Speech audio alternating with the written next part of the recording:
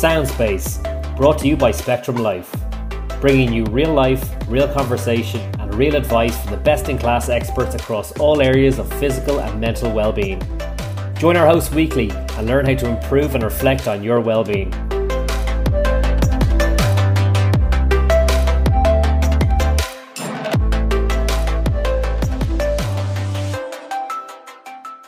Welcome to this episode with me, Lauren Guilfoyle.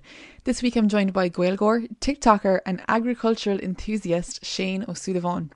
Over the next couple of weeks I will be chatting to people from all walks of life about how they took on the challenge to make, manage and prioritise habits that benefits both their physical and mental well-being, despite the busyness of the world around them.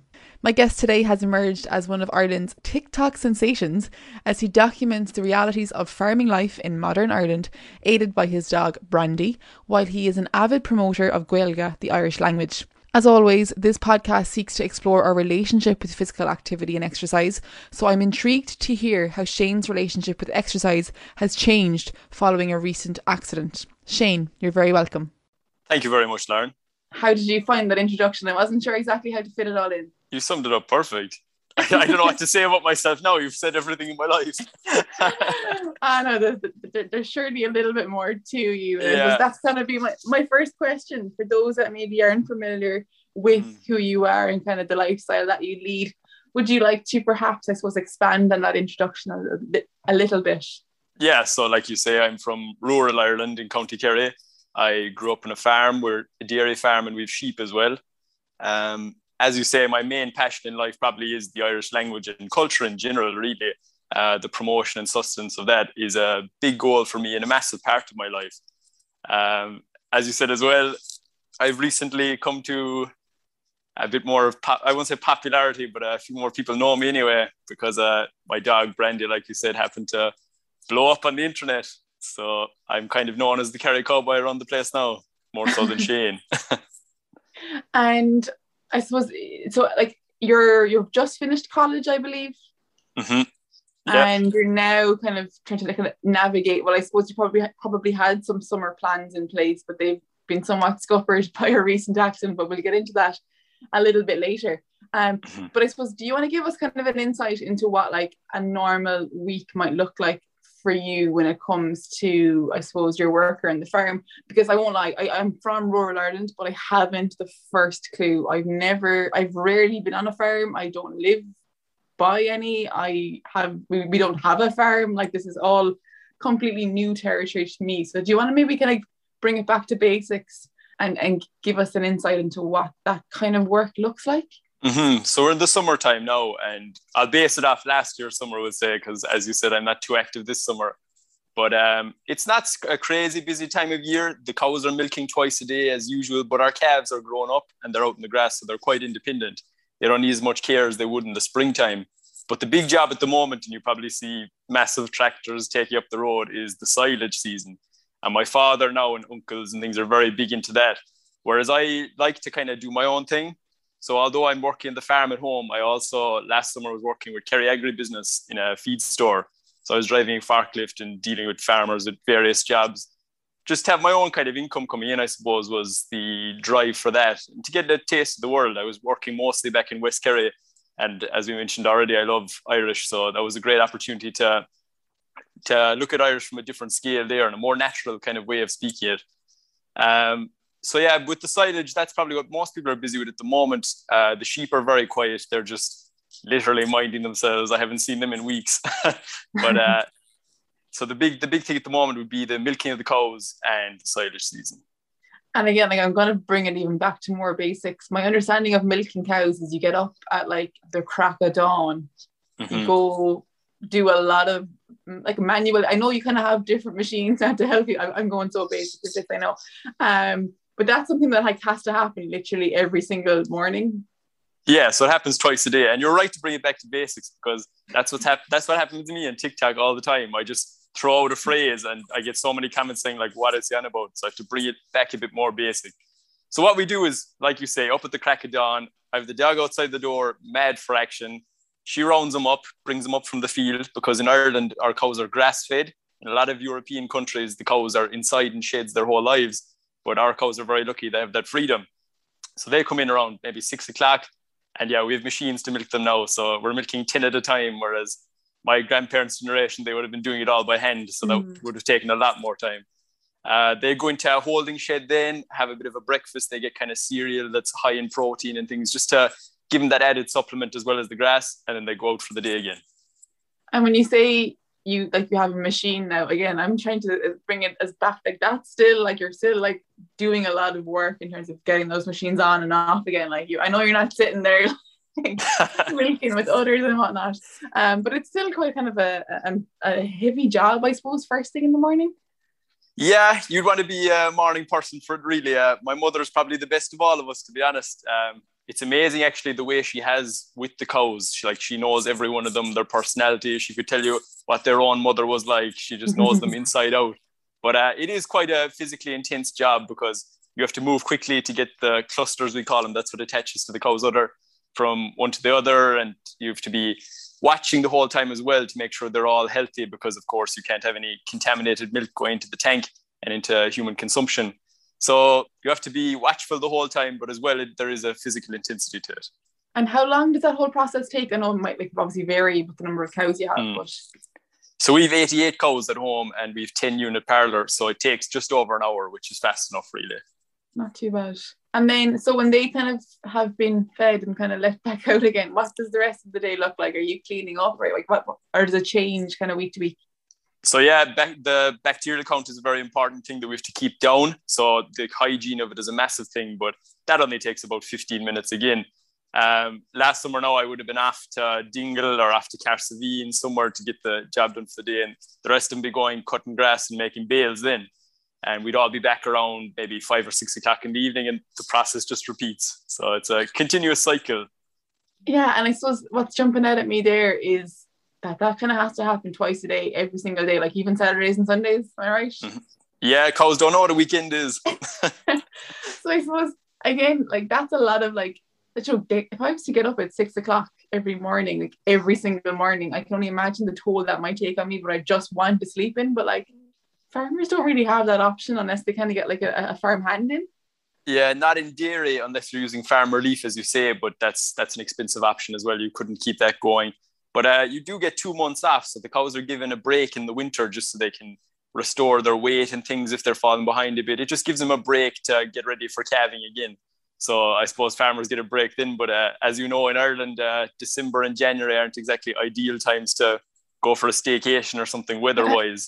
So it's not ideal timing. But that's probably why looking forward, because I have interests in other areas too, I'd like to stay involved with farming, but I probably couldn't commit to dairy because, like you say, it is such a commitment to be there twice a day. And even when you're not there, you're ensuring their health. There's so much to it outside of just the milking, in terms of their health and their management, the grassland care, all of it. There's a lot tied into it. So I'd probably go down the route of sheep myself or beef because, the dog does most of the work then, and I find that very handy. And like you say, you could manage just seeing them every couple of days instead of being with them hands-on twice a day. And is there any kind of differences? Because obviously you mentioned you're kind of in the dairy farming industry. Is there any significant differences to like those other types of farms in terms of what their workload might look like? Or do you have, and I suppose you probably have better insight than me into those types of farms? Well, dairy would be the most hands-on contact of any type of farming, really. When you're talking about crops and things, which wouldn't be common in the west of Ireland just because of the weather we have, you're showing up to spray them, planting, whatever. You've set days, but it's only every couple of weeks.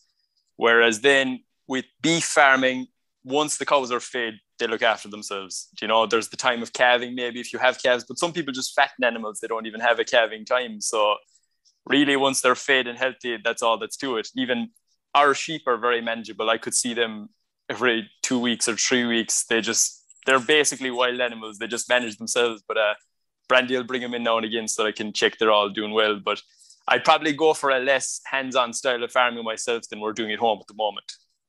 And then because of that kind of commitment, like at the moment, or even like maybe not even your own personal experience, maybe people around you as well, is there a desire then to go hurling training or to go to the gym because you have such a physically demanding job? Yeah, it's interesting actually, because my grandfather, as I said, the farming was much more hands-on at that time. Even the cutting of hay and things was really a job done by your own hand rather than a big machine. And still, he used to do boxing. He was mad for football. You know, they had very active lifestyle at the time. And then you see my father's generation, where it's a lot of it is machine work, but it still takes a lot of time. But you see that farmers of that generation are kind of, they're not so active anymore. My father never played football or anything, you know, and even a lot of his friends in his generation, they would have been so focused in agriculture that there wasn't much time or energy for sport outside of that. Because I suppose that kind of feeds into my whole purpose, I suppose, with this podcast, is to look at our relationship with exercise. Because I suppose even when I was asking that question, I was kind of thinking, well, what would be the motivation to go and be active outside of that kind of lifestyle? Because if you're doing it to get your steps up, well then like you've that ticked off the list. Like, if you're doing it to, I suppose, lead a kind of a healthier lifestyle in inverted commas, like what kind of additional benefits are you getting by going to a Zumba class? Whereas I suppose you're probably feeding into, like when you mentioned there about your grandfather, the enjoyment aspect of it, because I suppose farming probably was quite isolating, and it probably still is to an extent as well. So it's kind of more the social aspect of physical activity and sport that you might be looking for. Completely, because as you say, the cardio is well covered. I like, my childhood was very active. I was either at the bog turning turf, or I was wrestling calves or something, you know. But it was only when I went to college that I really felt the need to go to a gym. I suppose that just active part of my life that, you know, your body doesn't realize what you're doing. But like you say, my steps would have been minuscule compared to what I was used to. And I just felt this need to have an outlet for that energy. So it's kind of then that I kind of got more into fitness when I went to college, because it hadn't really been something I'd been focused on. And like you say, if you go back to the older generations, I'd be good friends with Mick O'Connell, arguably the greatest footballer there ever was, you know. And I asked him about like what kind of fitness training they were doing back in the 1960s, but he said there was no focus on fitness. It was about the skill, but the main thing they were playing football for was the crack, the community, just the enjoyment that they'd get out of it. Because farming, like you said, is an isolated sort of a lifestyle. I found with my own father, you know, everyone was complaining about the lockdown, about how all the social aspects of life were gone, but his life did not change one bit. Like, he goes to the shop maybe once a week. That's probably the only time he sees people. He used to go to the pub maybe once every 2 weeks. That was about it. His human contact is actually so low that it's crazy. And there's a lot of farmers across the country that are the same way. Yeah, so I suppose that's kind of maybe where some of the motivation might come from, if someone was to go and kind of engage in sport. It is for that social aspect, perhaps. And then it's interesting there, you mentioned how you kind of felt the need to be more physically active when you went to college. Did you notice any kind of changes in terms of like your physical health, your mental health, just your general kind of mood and well-being as a result of kind of going from like being really active to like sitting in lectures all day? Yeah, the abs started to leave me, I noticed, all right. I suppose that's a combination of reduced activity, and as well, you know, there was the little aspect of partying and things that had that effect. But I just felt in my own energy levels, you know, it wasn't even an aesthetic thing, that I just had this energy and I needed to get it out. And like I say, there was no sheep to be running around or anything like that. I was in an urban setting. So I suppose I just joined a gym then, and I got really intense into it. I really did enjoy it. I love that you call Thurles an urban setting. I suppose it is. It is to me, yeah. People from Thurles find that crazy. They think it's a real country place, but to me, that is grey streets. Like it's like New York to me. Like, yeah, the cosmopolitan area of Thurles. It's well known for it. And then coming back to, I suppose, life on the farm, farming injuries, and I don't necessarily mean like traumatic. Like, obviously, we do hear some horror stories, unfortunately, of like really traumatic events happening around the farm. But from my experience as a physio and working in, well, I won't call it the urban setting of Nina, but I was back in that kind of environment, meeting a lot of farmers and them coming in with kind of overuse type injuries. And like my physio brain is instantly saying, okay, we're going to have to deload completely and gradually get back into work. And they're looking at me laughing, going, best of luck with that. Like, it's not an option, no. It's not an option. So I suppose, have you had any experience of kind of having to power through, or maybe your dad or your grandfather, in terms of like your body just like something has happened, but you can't actually afford yourself the time to actually let that heal. Mm-hmm. You won't find someone in farming over 40 years of age that isn't broke up in some way. And you definitely won't find someone that's taking it easy. I know dairy farmers have tennis elbows, shoulder issues, plantar fasciitis. You hear all these kind of things, but they can't afford to do anything about it because the lifestyle doesn't afford for that opportunity to rest and recuperate as needs be. There's always something to be done, you know. They're picking stones today, and they were hoping that I was going to come with them and, you know, steer a tractor or something. And I have one arm hanging down, and I was actually considering it. You got me out of that today. You're very welcome. Your little physio search. Yes, exactly. But there's definitely, you see, when you have such a physical job and there's so much weight involved with it, like you wouldn't even think it. We're lifting 50 kg bags and things that, you know, it sounds like nothing when you're benching it in the gym, but when you're picking it up off the ground, that is serious weight, you know, and that is strain on the back, especially when people aren't trained for that kind of thing. You're just thrown into it. So injuries are everywhere, but like you say, with the lifestyle, they can't afford to take 6 weeks off. You know, the cows aren't going to last. Somebody has to do the work, and that's just the way it goes. And then have you come across any kind of, I don't know, strange farming injuries? Maybe not in your own experience, but I remember when I was working in Dublin, again, like I was literally in Temple Bar, so I was really in an urban setting. But I had I think it was a veterinary student come into me, and she had a shoulder injury. And again, I was going through my like subjective assessment, you know, tell me what happened, how it happened. And she was like, well, I had my arm up a cow's bum. And she's like, I was like all the way in, and then the cow moved. Shoulder deep. Yeah, I was like, okay, I've never come across this before, but and especially not in this setting. You know, being in the middle of Dublin City, but she was a vet student in UCD at the time. So like again, like obviously we managed it as normal, and as a veterinary student, she definitely had a lot more kind of time to rest and recover as a result of that. But have you come across anything kind of strange in that world? Vets come out with amazing injuries altogether. I know a fella that broke both his wrists pulling a calf out of a cow, and he just had to keep going. He couldn't stop with both the wrists broken. It's a great feat of strength, but like you say, adrenaline in the moment, you'll find that you will pull through things. But that's one I've heard. I've seen a farrier, and I actually witnessed this. It was at a hunt, get kicked square in the chest by a horse. He actually went flying back. It was like a movie, but his sternum was cracked. I don't know how many ribs were broken, but like you'd see serious injuries dealing with animals, all right, but they're unpredictable. That's the thing. Yeah, I suppose kind of that's the beauty and the beast of it, isn't it? Really, like working with animals and kind of having that interaction, but also like coming across one that maybe isn't having a good day. They have the temperament of an angry child, except that they are like 10 times the weight of you. That's the difference. Exactly. And then throughout your like childhood, I suppose, and teenage years, how active were you outside of kind of the farm and the home environment? Constantly, really. Yesterday, actually, I was doing a project with the TG Cahir, and they were talking to me about gaming and PlayStation, but I haven't a clue. I haven't done any of that in my whole childhood. Like, it was always outside, you know. I was 3 years old when we moved to the farm here, when my father inherited it from his father, and there was a sheepdog there, Pedro, and apparently I used to just annoy him all day long, pulling his ears, pulling his tail, and he'd try and keep me away from cattle and things. Like, at that age, I was just out and about, not a fear in me. But I got my first part-time job when I was 11, turning turf. I was getting €4 an hour and an ice cream at the end of the day, so I was delighted. Like, but I guess the point I'm trying to make is that we were always outside. Myself and my sister as well. There was no sitting around, and we weren't allowed to be bored in this house. That's a story my mom always says. Apparently, I said it once when I was like 5 or 6 that I was bored, and I was given enough work to fill up the day, and it was never said again. Yeah, isn't it wild how, like, I don't know, childhoods now are going to be so wildly different. Like, I would imagine even there's probably people listening to this now that are like, turf? Like, I thought that was a thing in like the 1800s. Whereas like a lot of my summers are being forced to go to the bog as well.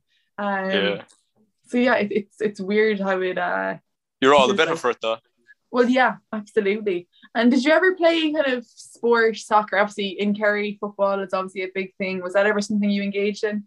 Soundspace will return after this brief message. Hi there.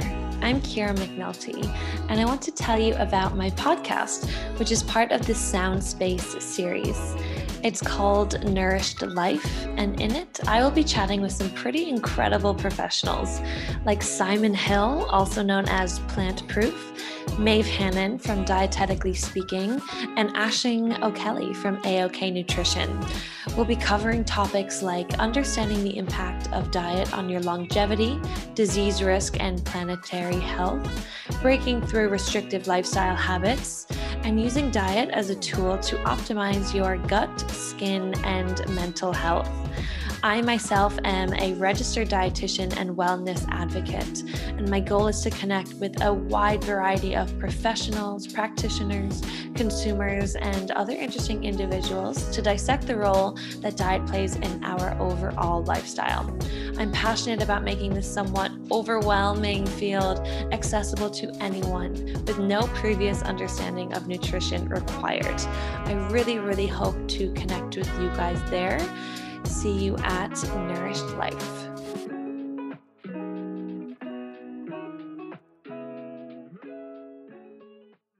Yeah, I played a lot of sports, but I was rowing a lot, playing basketball, football, like you said. I was kind of at everything, but I wasn't crazily committed because I was always farming as well. That was another aspect of it, you know. But I'd like to get, and we'll talk more about that after the accident, now that I do see the need for organized sport in someone's life, the value of being in a team in that kind of setting. It's something I really miss now. But yeah, it probably would have been a bigger part of my life when I was much younger, but just getting jobs and things then in the summer. And, you know, I was doing a lot of horse riding one time. They thought I was going to be a sensation, but it didn't turn out that way. But a lot of that took up my time. So I guess I did kind of veer away from it, but I still have the interest, of course.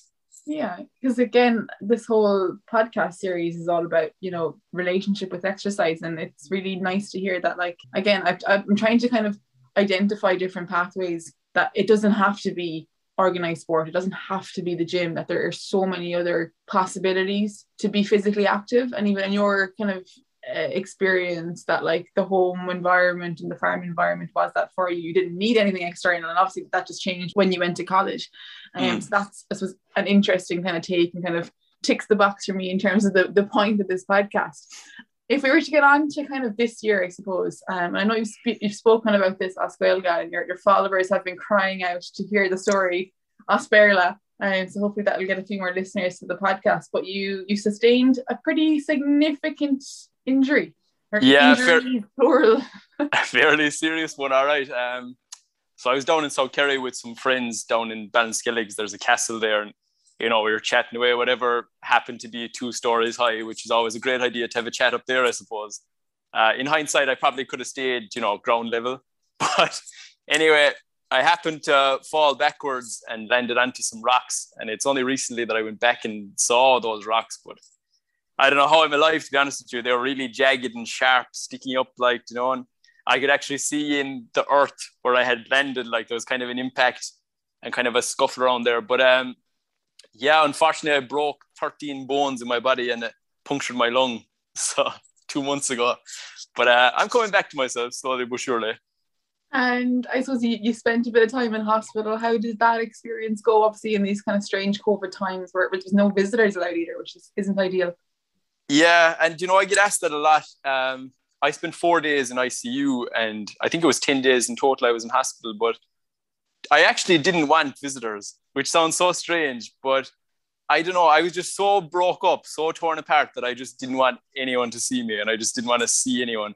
I was just so driven and focused on recovering that, like, I had people ringing me and they were crying and things, and I just had no time for that energy. And it sounds so like unsympathetic, but I just had this fierce motivation that I was going to get out of this. I was going to be perfect again. And I didn't need to hear anyone crying. I didn't need to hear anyone feeling sorry for me. All I needed was belief in me. And so in some sense, in those very vulnerable times, when you think I'd need visitors most, I actually was grateful that nobody could come into me.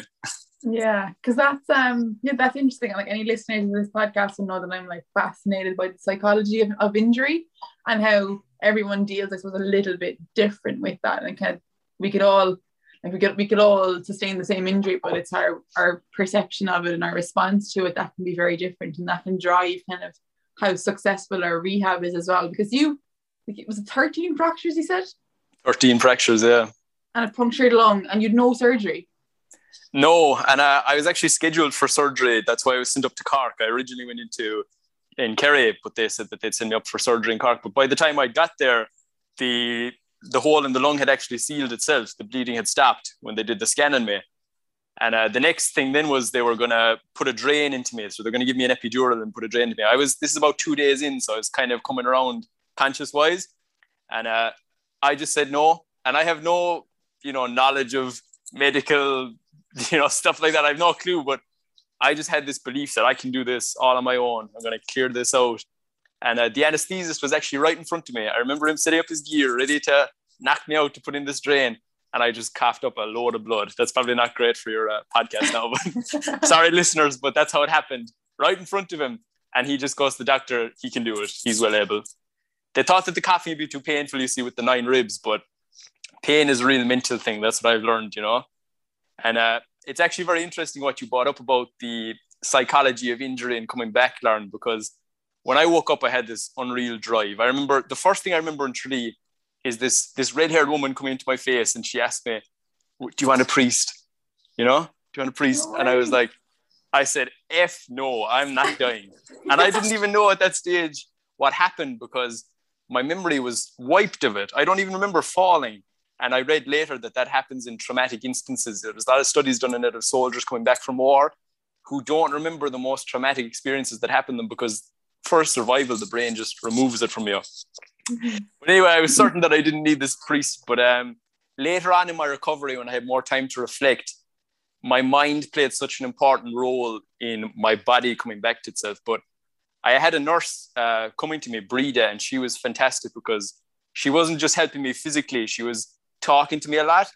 And what I didn't realize at the time was she understood how much trauma is involved with getting that close to death. And she was really talking me through things. And I realized the one part of my body that wasn't healing was my shoulder. And, it's amazing how you feel. And it sounds crazy, but when I really thought deep, I had a resentment for my shoulder for that. I actually hated my own shoulder, which makes no sense, I know. But I had this angry feeling towards it because I was so driven to get better. And I felt like it wasn't playing along, which makes no sense, I know. But it's when I really analyzed those feelings. And then she did this exercise with me where I kind of thought about all the things my shoulder had gone through for me. So I actually had broken it when I was 12 off a horse. I used to ride wild horses that time. I'm known for my good life decisions. And as well as that, like all the hits it's taken, like you said, playing sport and things. And this shoulder actually carried 4 coffins before I was 20 years of age. Like it's been through a lot. And now in its time of need, I was here hating it, So it sounds very hippy-dippy is what I'd call it. But what I started to do was we worked on loving it, appreciating the shoulder. And it's crazy the effect that can have physically. And you'll probably say from a science point of view that there's no connection now or whatever. But I had a scan 2 weeks prior to this that said there was no healing going on in this bone and they didn't know why. And a month after that, there was scaffolding down, the bone was aligned, it was healing up. Just at the same time as this mentality changed, I found physically it was getting stronger, my range of motion was coming back. I feel like it was being held back by the mentality I had.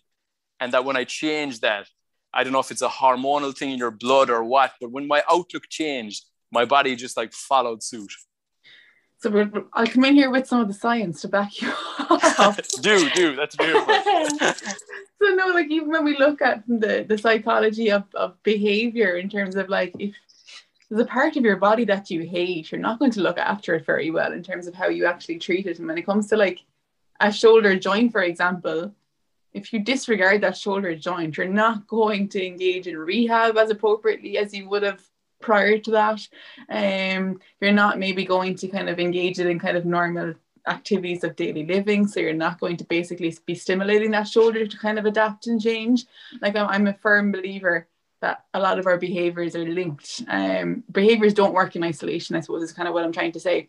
And secondly, when you think about kind of even just thinking about the shoulder and thinking about the shoulder healing, visualization has a massive scientific base, I suppose, and kind of even thinking about the shoulder healing will start to stimulate areas in the brain that actually are responsible for that, and that will kind of further strengthen that process, that physiological process to happen. And I've read numerous studies in relation to kind of thinking about, let's say, hamstring strengthening, looking at someone else strengthening their hamstring and seeing physical improvements in strength happening in your own hamstring. So like there is a lot of science behind this. So I'm going to qualify what you said and say that yes, there is a lot of science behind that. But it's interesting to kind of hear it from your point of view.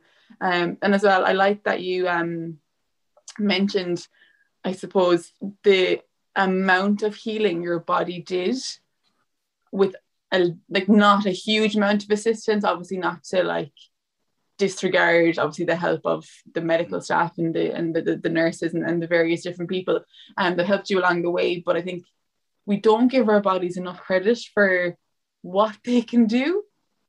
Like I experienced a medical issue back in December myself, and now I'm able to run like 13 kilometers when then I couldn't sit up in the bed. And it's, I suppose, just giving your body the time and respect that it deserves, and kind of the being aware of what it can do if you support it in a positive way. Completely. And the method I used, it's similar to what you were saying about visualization, was affirmations.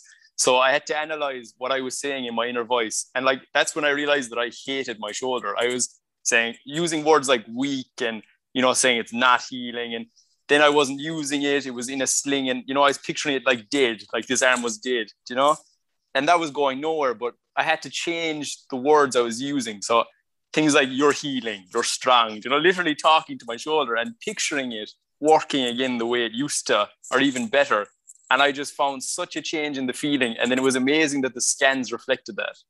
No, that's amazing to hear. And I love that, because that's exactly why I chose to study injury and psychology of injury. So it's great to kind of hear that from a personal experience. You're back into kind of rehab now. I know you've been seeing a couple of different physios and kind of continuing on your, I suppose, rehab from a couple of different angles. That's obviously far reduced in terms of the function that you used to have compared to kind of what you're kind of working through at the moment. How have you found that in terms of, again, your mindset towards that? Is that difficult to take, or how do you look at it? Yeah, it's bad for the ego, going from benching 90 to benching 0. But I love seeing progress. That's what motivates me. And when I see my range of motion increase, when I feel a bit stronger, that's what keeps me going. But exercise has played a massive role in my recovery. Even when my ribs were still broken, I had started squatting and things, and I was still in the boot, But I just needed to feel, I'm a very hands-on person. I had to feel I was doing something to not only speed up this process, but to aid it, to have some role in it. And so I'm doing circuits now for my legs and everything. My arms are slowly getting there. For this one, it's the wrist for my left arm, and for my right arm now, my shoulder. But I've started with resistance bands. So it actually has come on quite a bit, especially very recently in time. So I think the physical activity aspect of it is huge.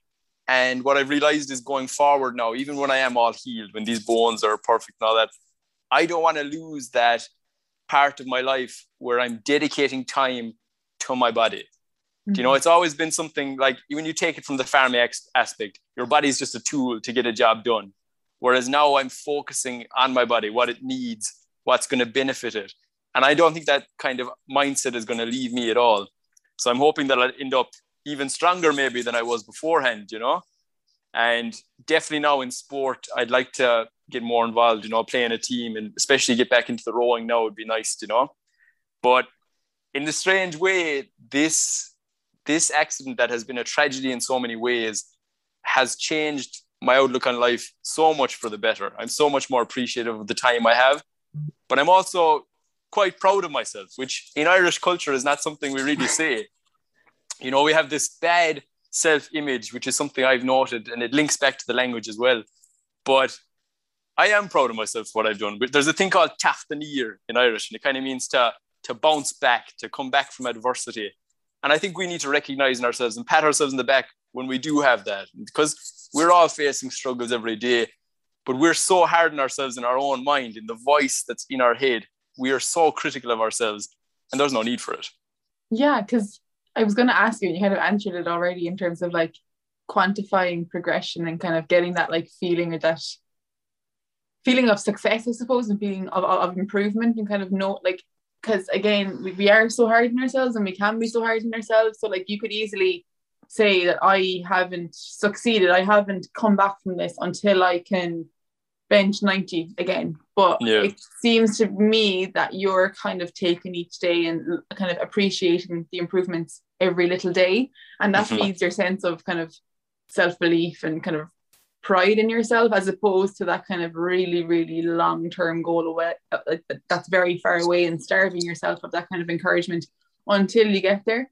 So I suppose for anyone that's listening, that would be definitely something that I would recommend anyway, is to kind of look at kind of, you can have a long-term goal, but what are the kind of the mini goals along the way that get you there, that give you that self of like, I'm doing well here, I'm progressing, I'm improving all the time.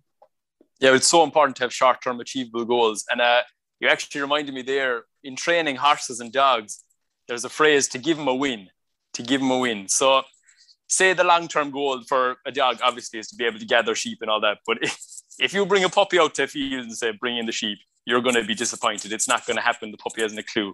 So there's small steps along the whole way that you develop. What you do is you make a big deal out of them.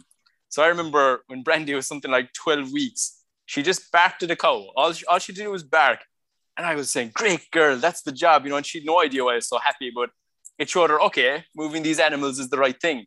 And although she was so far from my long-term goal, giving her the win, giving her the bit of motivation, the praise that you're on the right track, that is what leads to the long-term goal. And it's the very same with ourselves. If I can say to myself, Jesus, Shane, you went up that hill really well, you did, I don't know how many squats so well, great job, you're a bit boosted, rather than thinking, oh yeah, but sure, at Christmas time you could have done that 10 times over, because there's no point comparing to an unattainable goal, because you're always going to be disappointed. All I do is compare to myself yesterday. You're after nailing the whole point of this podcast. So for that, thank you. And I'm just listening there. You said, you have to train the puppy to round up sheep. And I said, there's people listening kind of looking at their dog going, you're useless. My analogies tend to be too agricultural. I hope that your listeners are getting it, but that's where I'm from. Before we finish up, because I know we could spend, and again, there's we could talk about like the Irish language, we could talk about like your college, there's so many things we could talk about, but I suppose I'm trying to stay on topic as much as possible. So I'll have to come back for the Irish show a little bit later. Or I'll interview you next time for that. So Ask Gaeilge, yeah. Ask Gaeilge gum. Oh. Okay, so we're going to go with a quick fire round. And I know you've heard some of these before. But the first one is your top 3 social media accounts to follow. Lauren Guilfoyle, not biased.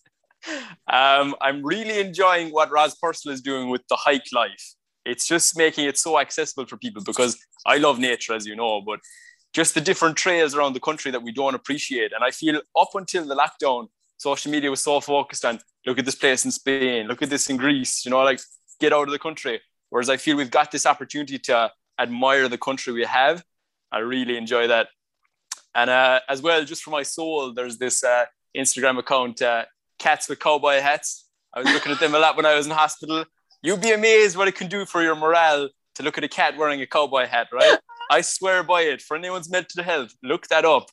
They have little captions as well, like, they're saying things. But yeah, that's an account now that has got me through a lot. You'd be amazed. Okay, I'm going to have to check that one out. Do. The exercise or activity that you absolutely hate to do. You just can't. Oh, that I hate to do. We all have one. For me, it's single leg squats. I hate them.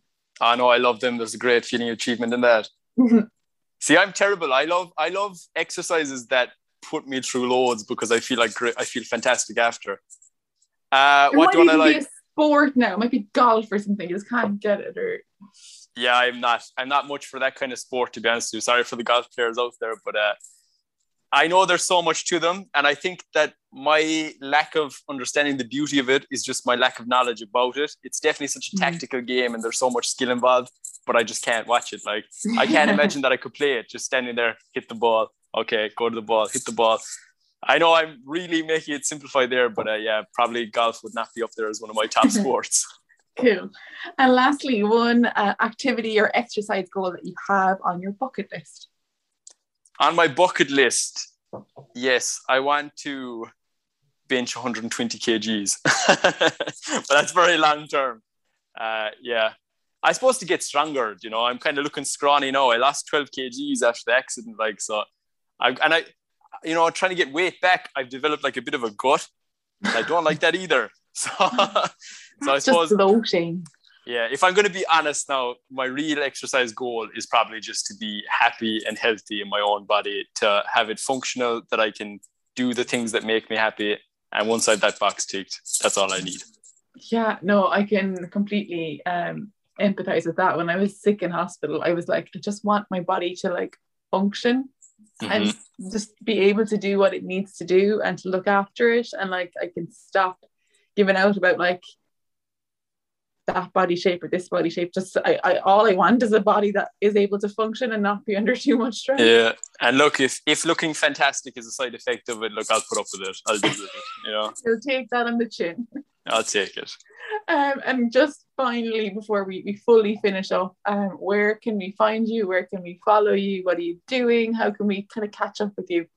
Well, I'm a hard man to keep up with, but if you want to follow me day to day, I'm on Instagram, kerry.cowboy. And now and again, when I feel inspired, I put up a video on TikTok that people seem to enjoy. So that's Kerry Cowboy. So you couple 100,000 by the looks of things. Thank you so much for your time today, Shane. Thank you, Lauren, for having me. Thank you for joining us on that really, really enjoyable conversation with Shane O'Sullivan, where we spoke about the realities of farming in modern day Ireland, his lack of need for a gym early days, but his desire to find a release for all his new energy once he moved to college. And lastly, we spoke about a pretty delicate topic in his recent significant accident and his battle back to regain his full strength. We hope you enjoyed it. Stay tuned for more.